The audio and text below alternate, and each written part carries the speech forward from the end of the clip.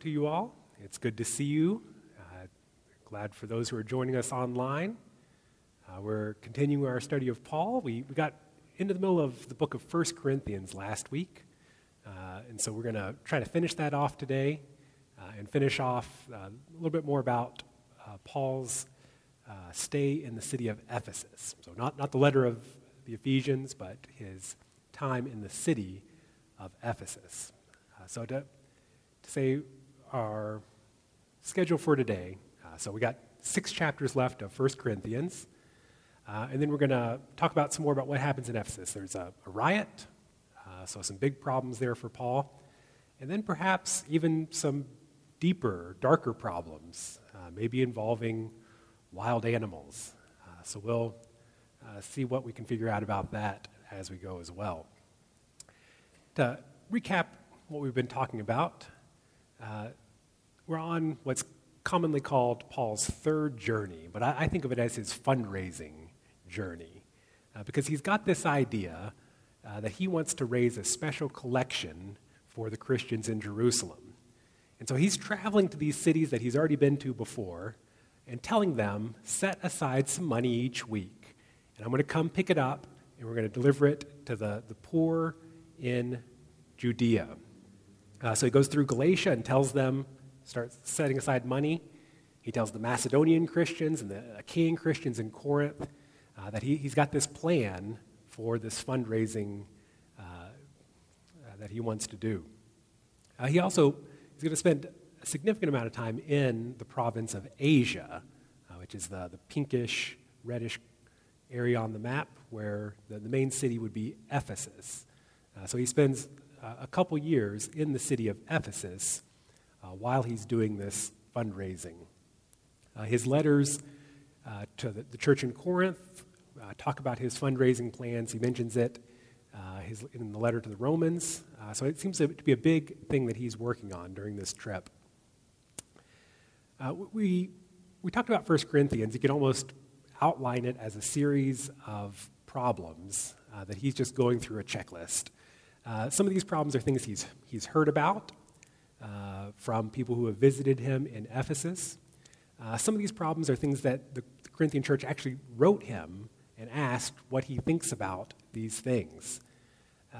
And so he's just going to go through this list and think about these problems in light of Scripture, in light of the gospel, to help them decide what really ought to be done. So last week we talked about factionalism, discipline for sin, lawsuits among Christians, getting married and remaining single, food sacrificed to idols. Today we have head coverings, the Lord's Supper, spiritual gifts, and I hadn't mentioned resurrection here as a problem, but if you read 1 Corinthians 15, it does seem that there is something he's heard about people who say they don't think there's anything after this life, that there doesn't, we die and that's the end. So he's really addressing people who deny the resurrection, and that leads him into a big discussion of what the resurrection is and what that's going to be like. But there does seem to be this seed of a problem that he starts with his addressing. Now, I'm going to be going through these pretty quickly again, and some of these are maybe a little bit contentious. There's disagreement about these, so I realize going through 3 minutes each one is not the best way to give a full explanation. So I apologize. You may have something to disagree with me about here, but I hope if you do have something, we could talk about it later, because this is intended to be a very fast overview of these issues. And that does have to be the first one about head coverings is perhaps a place for disagreement. So let's jump in here. We're in 1 Corinthians chapter 11, and he's going to deal with this issue of head coverings. We'll just read through it. I want you to realize that the head of every man is Christ, and the head of the woman is man, and the head of Christ is God. Every man who prays or prophesies with his head covered dishonors his head. But every woman who prays or prophesies with her head uncovered dishonors her head. It's the same as having her head shaved. For if a woman doesn't cover her head, she might as well have her hair cut off. But if it's a disgrace for a woman to have her hair cut off or her head shaved, then she should cover her head.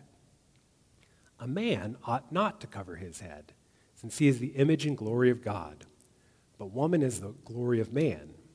For man did not come from woman, but woman from man. Neither was man created for woman, but woman for man. It's for this woman that a woman ought to have authority over her head, because of the angels. Well, that's a cryptic little phrase there, Paul. Nevertheless, in the Lord, woman is not independent of man, nor is man independent of woman.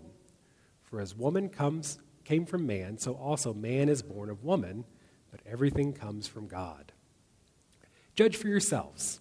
Is it proper for a woman to pray to God with her head uncovered? Doesn't the very nature of things teach you that if a man has long hair, it's a disgrace to him? But that if a woman has long hair, it's to her glory? But long hair is given to her as a covering. If anyone wants to be contentious about this, we have no other practice, nor do the churches of God. Okay, so we've got a problem here, but this is not only a problem in the Church of Corinth, this is also a problem for us to try to figure out what's Paul talking about.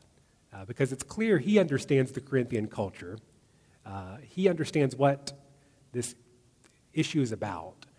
But for us, a head covering is maybe a little bit uncertain. Is it a veil? Is it something in front of the face or on top of the head? He talks about hair here. What is he really talking about? Perhaps the most familiar thing is, maybe this is just, he's talking about long hair. And he's saying women should have their head covered, means they should have long hair. Men should have their head uncovered, they need to have short hair.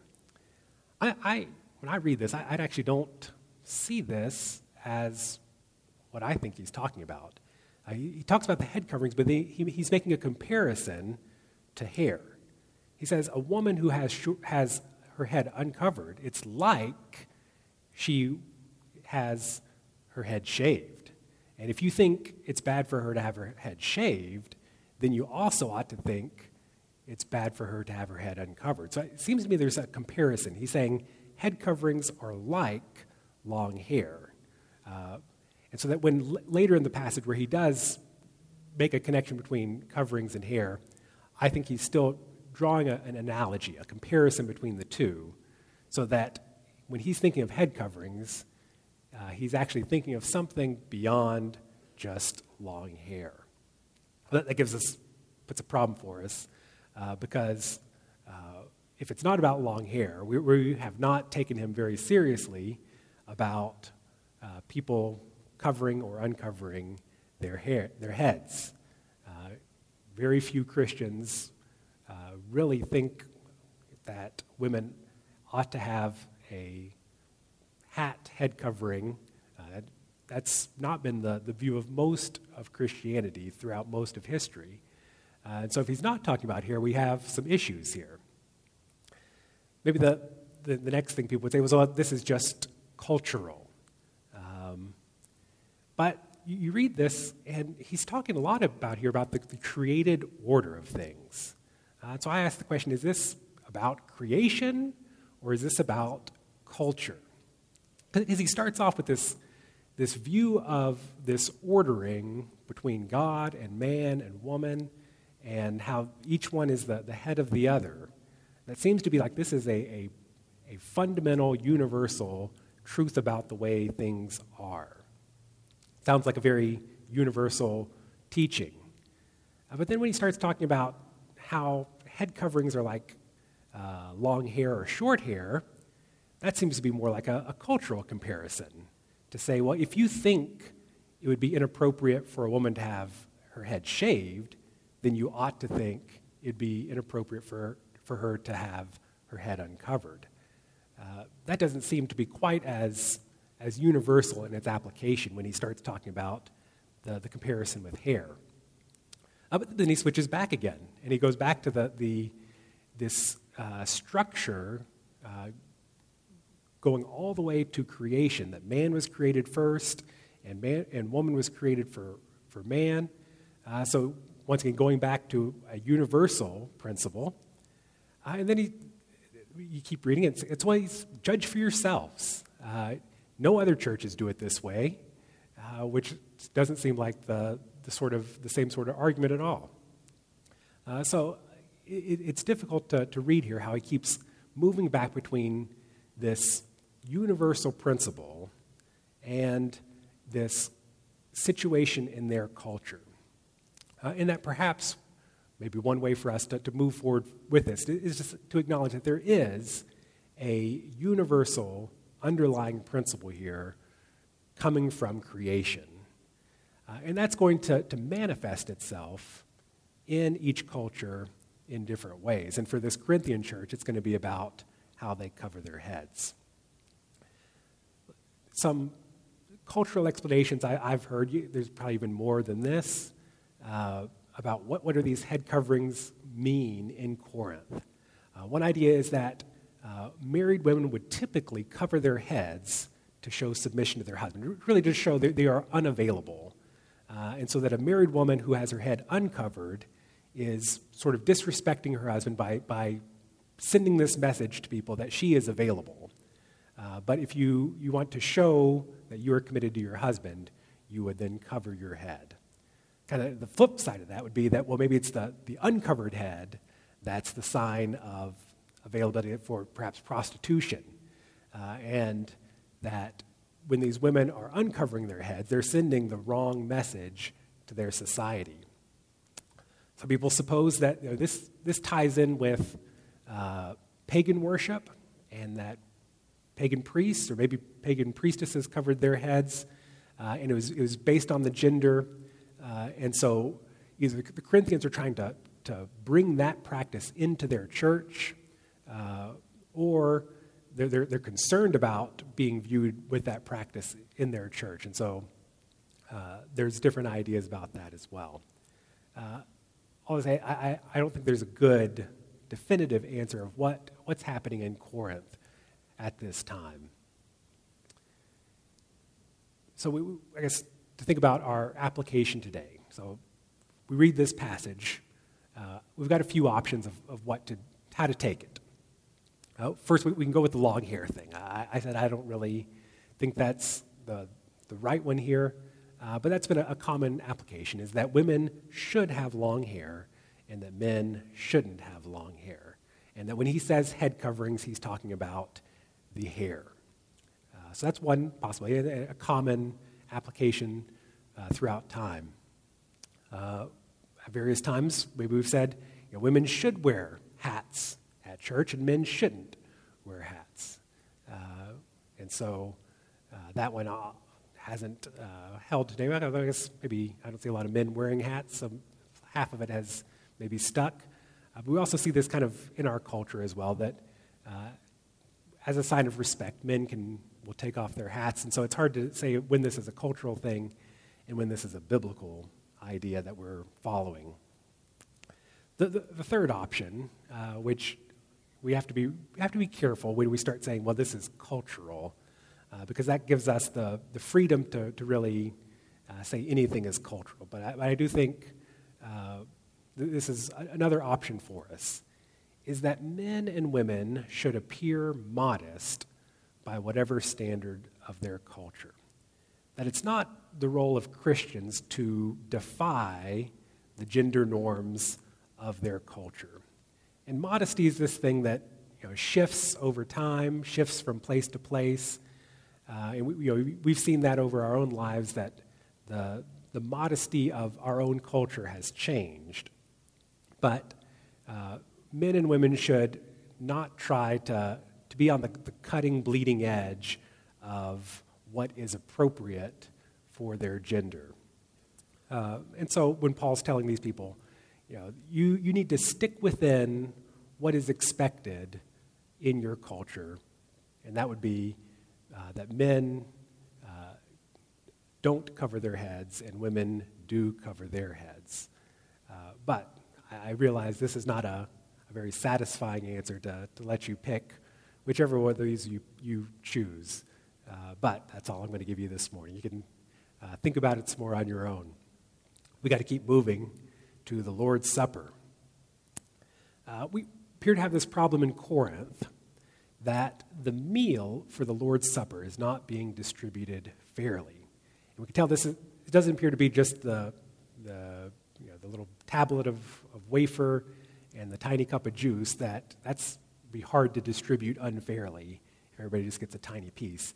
But it appears that they were doing this as a meal. This is like their fellowship meal, and as part of that, then they also practice the Lord's Supper and remember the Lord's Supper. And so some people are taking too much food, and some people are not getting anything to eat. But they're doing it in this time where they're supposed to be remembering Jesus and the sacrifice of Jesus. And so Paul's principle here is to eat and drink to discern the body of Christ. Now, I think what he's saying here is, if you're going to remember the time when Jesus gave himself for other people and didn't do what was best for him, the ultimate selfless act, how can you celebrate that at the same time you're going to be stuffing yourself with food so that other people don't get anything? How can you celebrate Jesus' selflessness and be selfish at the same time? And so he points them to the words of Jesus at the Last Supper. We'll read this together. We're still in 1 Corinthians chapter 11, now in verse 23. For I received from the Lord what I also passed on to you. The Lord Jesus, on the night he was betrayed, took bread, and when he had given thanks, he broke it and said, "This is my body, which is for you. Do this in remembrance of me." In the same way, after supper, he took the cup, saying, "This cup is the new covenant in my blood. Do this whenever you drink it in remembrance of me. For whenever you eat this bread and drink this cup, you proclaim the Lord's death until he comes." Now, Chris has been talking about the Lord's Supper. He's going to continue talking about the Lord's Supper during our worship time. So I want to maybe focus a little bit on it today. You have to remember, when Paul's writing, what other books of the New Testament have been written? Well, we have Galatians and 1st, 2nd Thessalonians that he wrote, I think before 1 Corinthians, maybe James, but I don't think any of the Gospels had been written at this time. And so here we have Paul giving us the first recorded account of the Lord's Supper.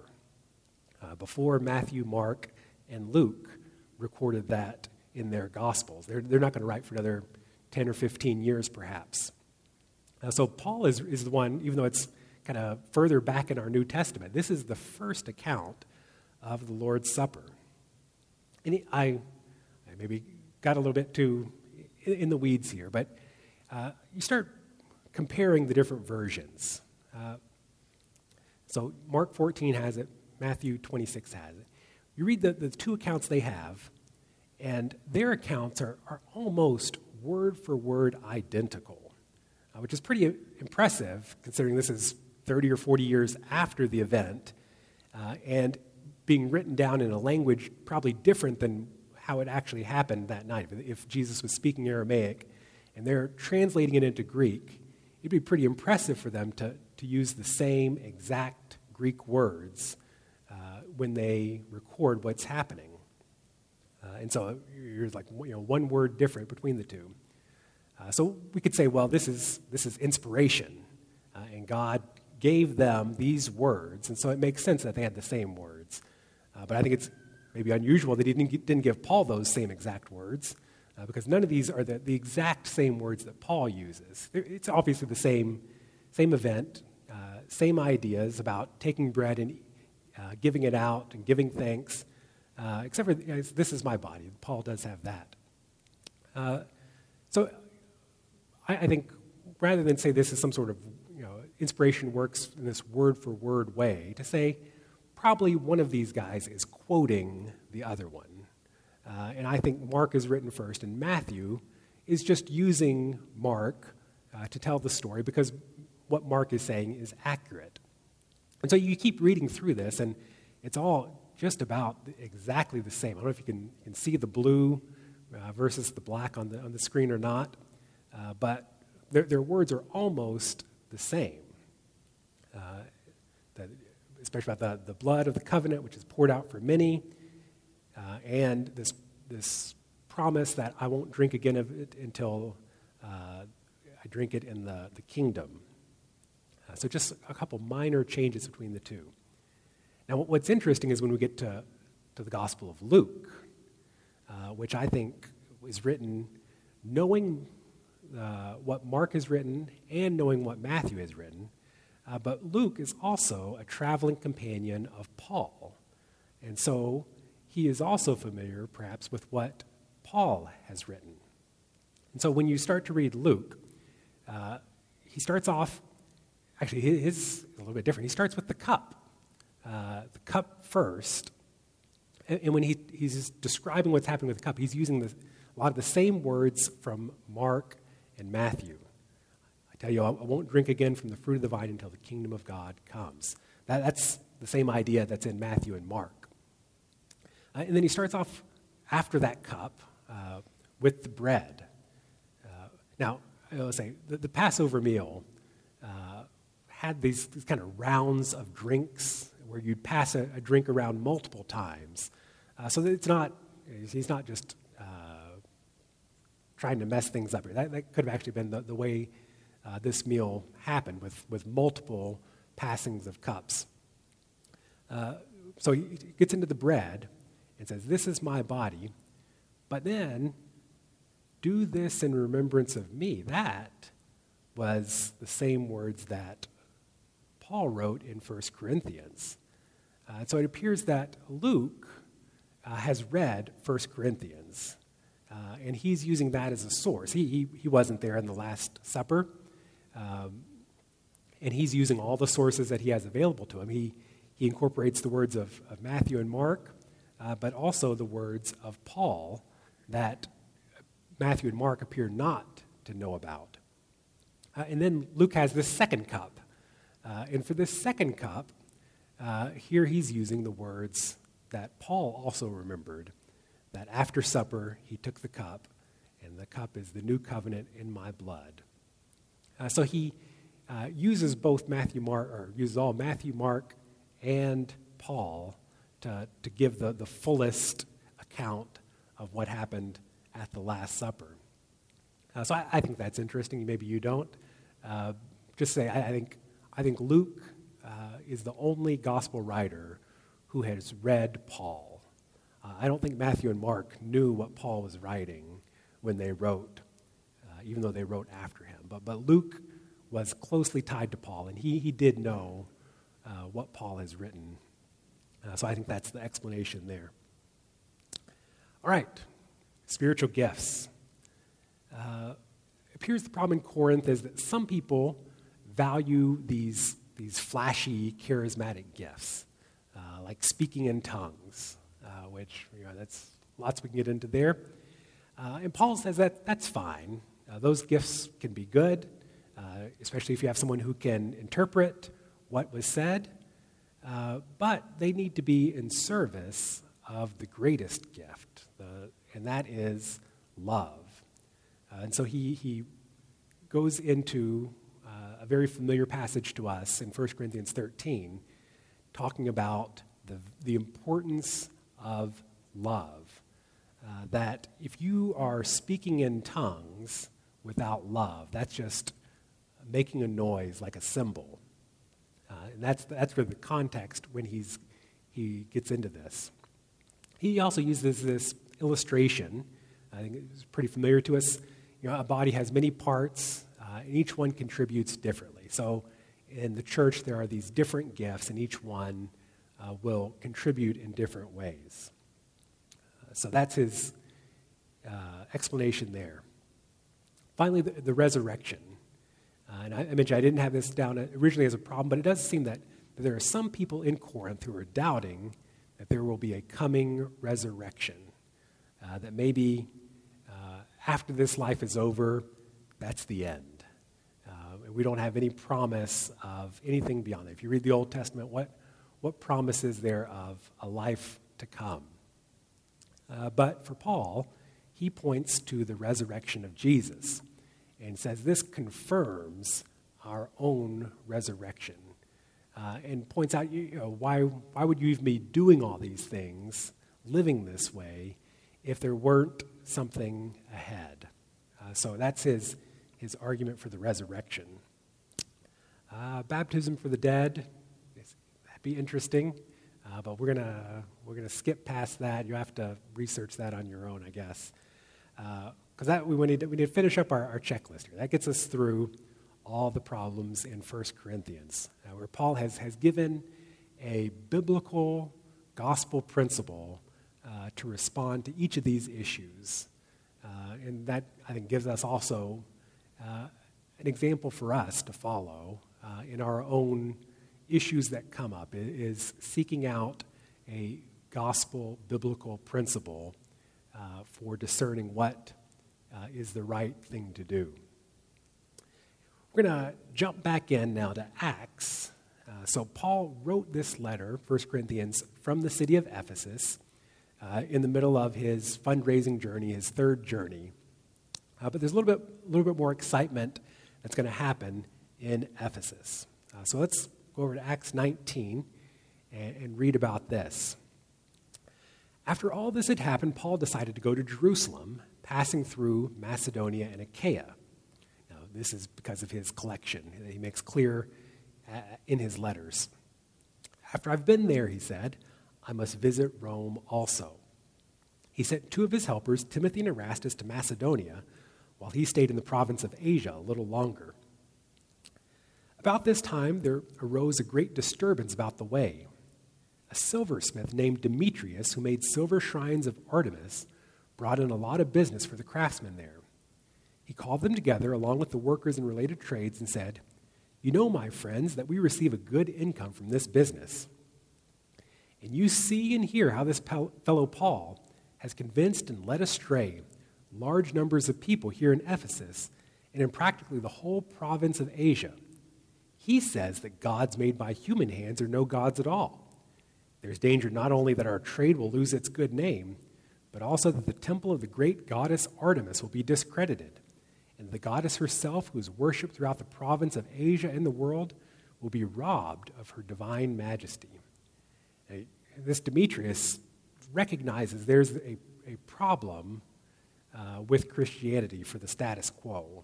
And it's not simply a religious problem that affects the temple of Artemis. This is an economic problem for him and for his people who make silver shrines. I think it's a reminder to us that the gospel can often challenge the status quo, not just religious status quo, but that's going to mean economic status quo, and I would say politically affect the status quo as well. It affects every area of life. When the people heard this, they were furious and began shouting, Great is Artemis of the Ephesians. Soon the whole city was in an uproar. The people seized Gaius and Aristarchus, Paul's traveling companions from Macedonia, and all of them rushed into the theater together. Paul wanted to appear before the crowd, but the disciples wouldn't let him. Even some of the officials of the province, friends of Paul, sent him a message begging him not to venture into the theater. The assembly was in confusion. Some were shouting one thing, some another. Most of the people didn't even know why they were there. The Jews in the crowd pushed Alexander to the front, and they shouted instructions to him. He motioned for silence in order to make a defense before the people. But when they realized he was a Jew, they all shouted in unison for about 2 hours, Great is Artemis of the Ephesians. This is a worked-up crowd here. I will say, Great is Artemis of the Ephesians. You read that in Greek, and it has a really nice cadence to it. I could see people chanting that. It just rolls off the tongue, has a nice rhythm. But 2 hours is still a long time to repeat that. But this is your classic protest riot chant. It sounds really good. Well, the city clerk quieted the crowd and said, Fellow Ephesians, doesn't all the world know that the city of Ephesus is the guardian of the temple of the great Artemis and of her image, which fell from heaven? Therefore, since these facts are undeniable, you ought to calm down and not do anything rash. You've brought these men here, though they have neither robbed temples nor blasphemed our goddess. If then Demetrius and his fellow craftsmen have a grievance against anybody, the courts are open, and there are proconsuls. They can press charges. If there's anything further you want to bring up, it must be settled in a legal assembly. As it is, we're in danger of being charged with rioting because of what happened today.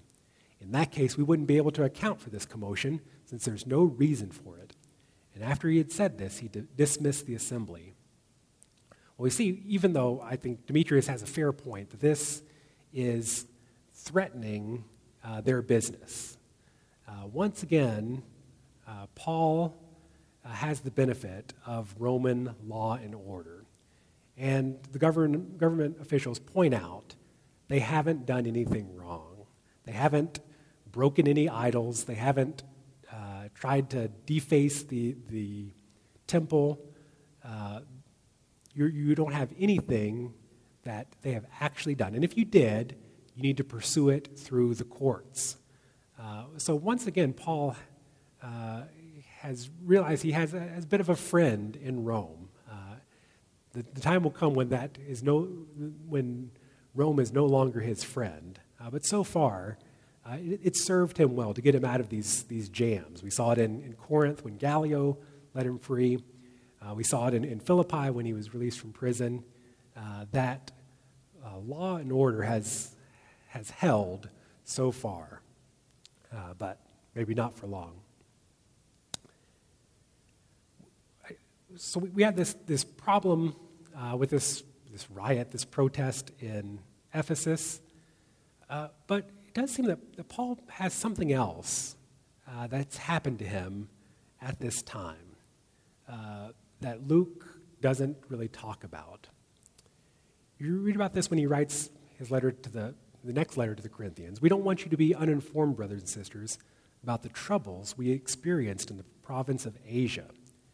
We were under great pressure, far beyond our ability to endure, so that we despaired of life itself. Indeed, we felt we had received the sentence of death. It sounds to me to be a pretty low moment for Paul. If somebody came up and said, I'm not sure about going on living anymore, I think I'm going to die, I think you would recognize they need some help at this point. This is a pretty serious moment. But it's not exactly clear what he's referring to. Was it this riot that happened? Was it that concerning?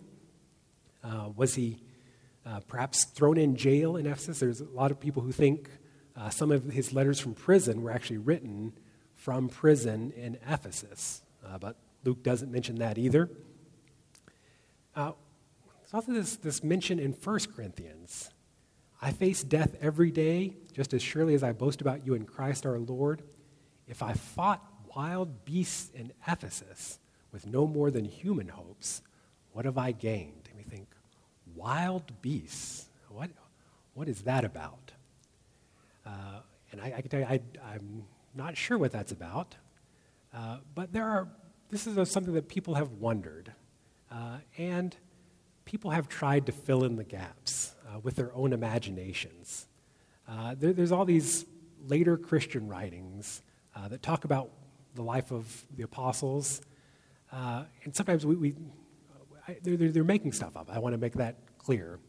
But I think they're really just wondering, like we're wondering, what did happen in Ephesus? And they try to fill in the gaps. I don't think they're trying to be malicious when they write these things.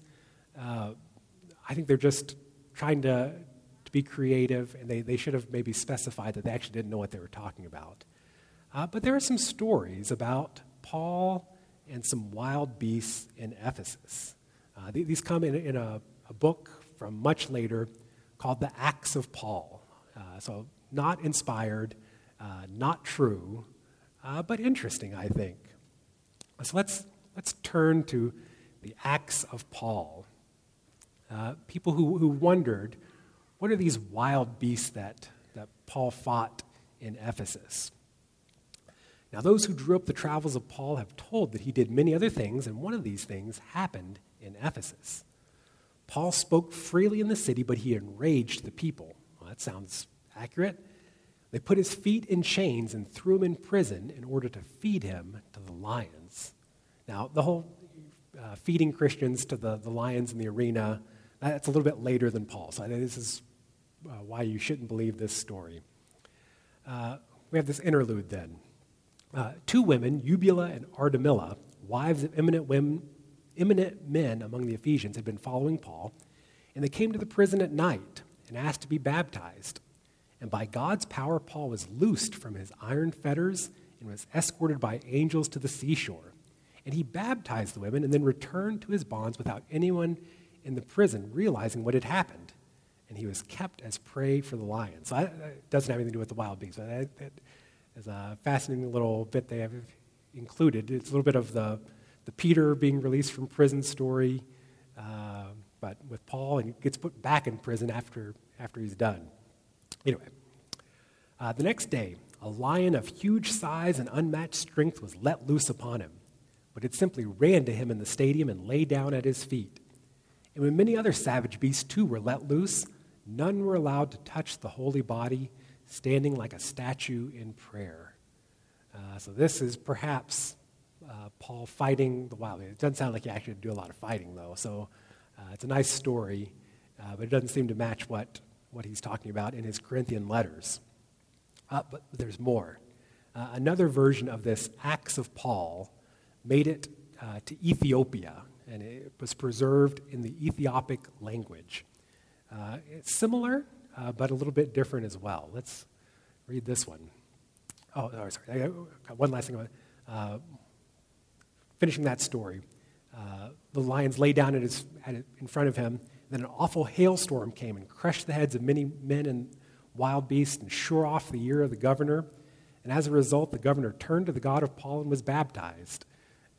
But the lion ran away to the mountains, and Paul sailed on to Macedonia and Greece. So I forgot, we had to finish the story with a hailstorm and knocking the guy's ear off. All right, now the Ethiopic Acts of Paul. One day, Paul was traveling in the mountains, and as he was walking, he came across a lion, 12 cubits tall and as big as a horse. Now, actually, I'm not too familiar with cubits, but 12 cubits would be like 18 feet if I know cubits, and that's a lot bigger than a horse. So maybe these are Ethiopian cubits are different than what I'm used to. But a big lion, okay? And Paul and the lion greeted each other as though they knew each other. And the lion said to Paul, "Well met, Paul, servant of God and apostle of the Lord Jesus Christ. I have one thing which I ask you to do for me." Now, what could a talking lion want from Paul? What's the one thing that this lion would want? Paul said, "Tell me." The lion said, "Make me to enter into the great things of the Christians." And Paul took him and made him to enter into the great things of the Christians. And like, did he just baptize a talking lion here? It's getting really weird. And they said goodbye, and Paul returned to the city. In the next town, the king met Paul and said to him, "Look, you're corrupting all of our people. When they hear you, they're renouncing the things of the world." You can hear a little bit of echo of what happened in Ephesus there. He commanded them to throw Paul in prison, and they did as the king commanded. And the next day they took Paul from the prison and brought him into the theater. And they set a lion in ambush for Paul in the theater, a lion 12 cubits tall and as big as a horse. Can you see where this is going to go? The one that had met Paul in the mountains, that Paul had made to enter into the great things of the Christians. And Paul stretched forth his hands and prayed, and the lion also prayed after him. Paul worshipped, and the lion also worshipped with him. And the lion said to Paul, "They brought you that I might devour you. Did they not know that we were dear to one another? We are servants of our Lord." Well, that's a weird story, I got to say. I maybe don't need to keep telling you that's not a true story. This is not a biblical story. But I'll repeat it just in case you maybe just came in and you thought this was from Acts in the Bible. This is the made-up Acts of Paul. But it's what people are wondering, what were these wild beasts that Paul fought in Ephesus? Now, like I said, the whole Christians in the arena. That comes a little bit later. So I think that maybe this is not a literal wild beast, that he is talking metaphorically about some challenge that he faced in Ephesus, and that he admits put him to the point of death, that he was worried that he was not going to live. Maybe this is some Jewish opposition. Maybe this is some more fallout from the pagan idol craftsmen who see him as a threat to them. We don't know. I don't think it was a talking lion that he baptized. But there's something here. And you perhaps can even see a shift in the way Paul talks at this point in Ephesus. That before this event, whatever it was, when he writes to the Thessalonian church, he talks about being alive when Jesus comes back. He says, the people who have died will rise first, and then those of us who are left, me included, will go and see our Lord. And that kind of language starts to drop off in Paul, that he starts to maybe realize that he may die before Jesus returns. He's still confident that Jesus will return, but he's becoming more aware of his own mortality with this brush with death that he faces. And he's a little bit less certain about whether or not he will die before Jesus comes or not. So there's something here, but unfortunately we don't have a clear picture of what has happened.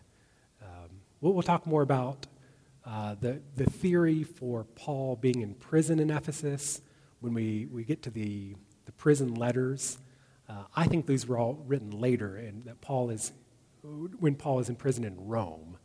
But there is, I think, a good argument to be made that Paul was imprisoned in Ephesus, and that he wrote Colossians and Philemon when he is there in prison. But we'll save those for later. Next week, Paul's going to make a painful visit to Corinth. It's going to prompt him to write a harsh and tearful letter to the church there. This is a letter that has not been preserved for us today.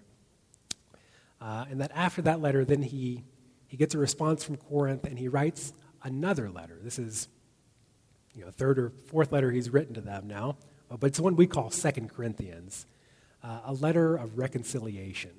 So that after this difficult visit, there's going to be a ministry of reconciliation. We'll get into that next week. Let's close this morning with a prayer from Paul that he wrote in 1 Thessalonians chapter 3.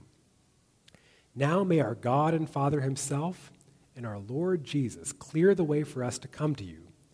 May the Lord make your love increase and overflow for each other and for everyone else, just as ours does for you.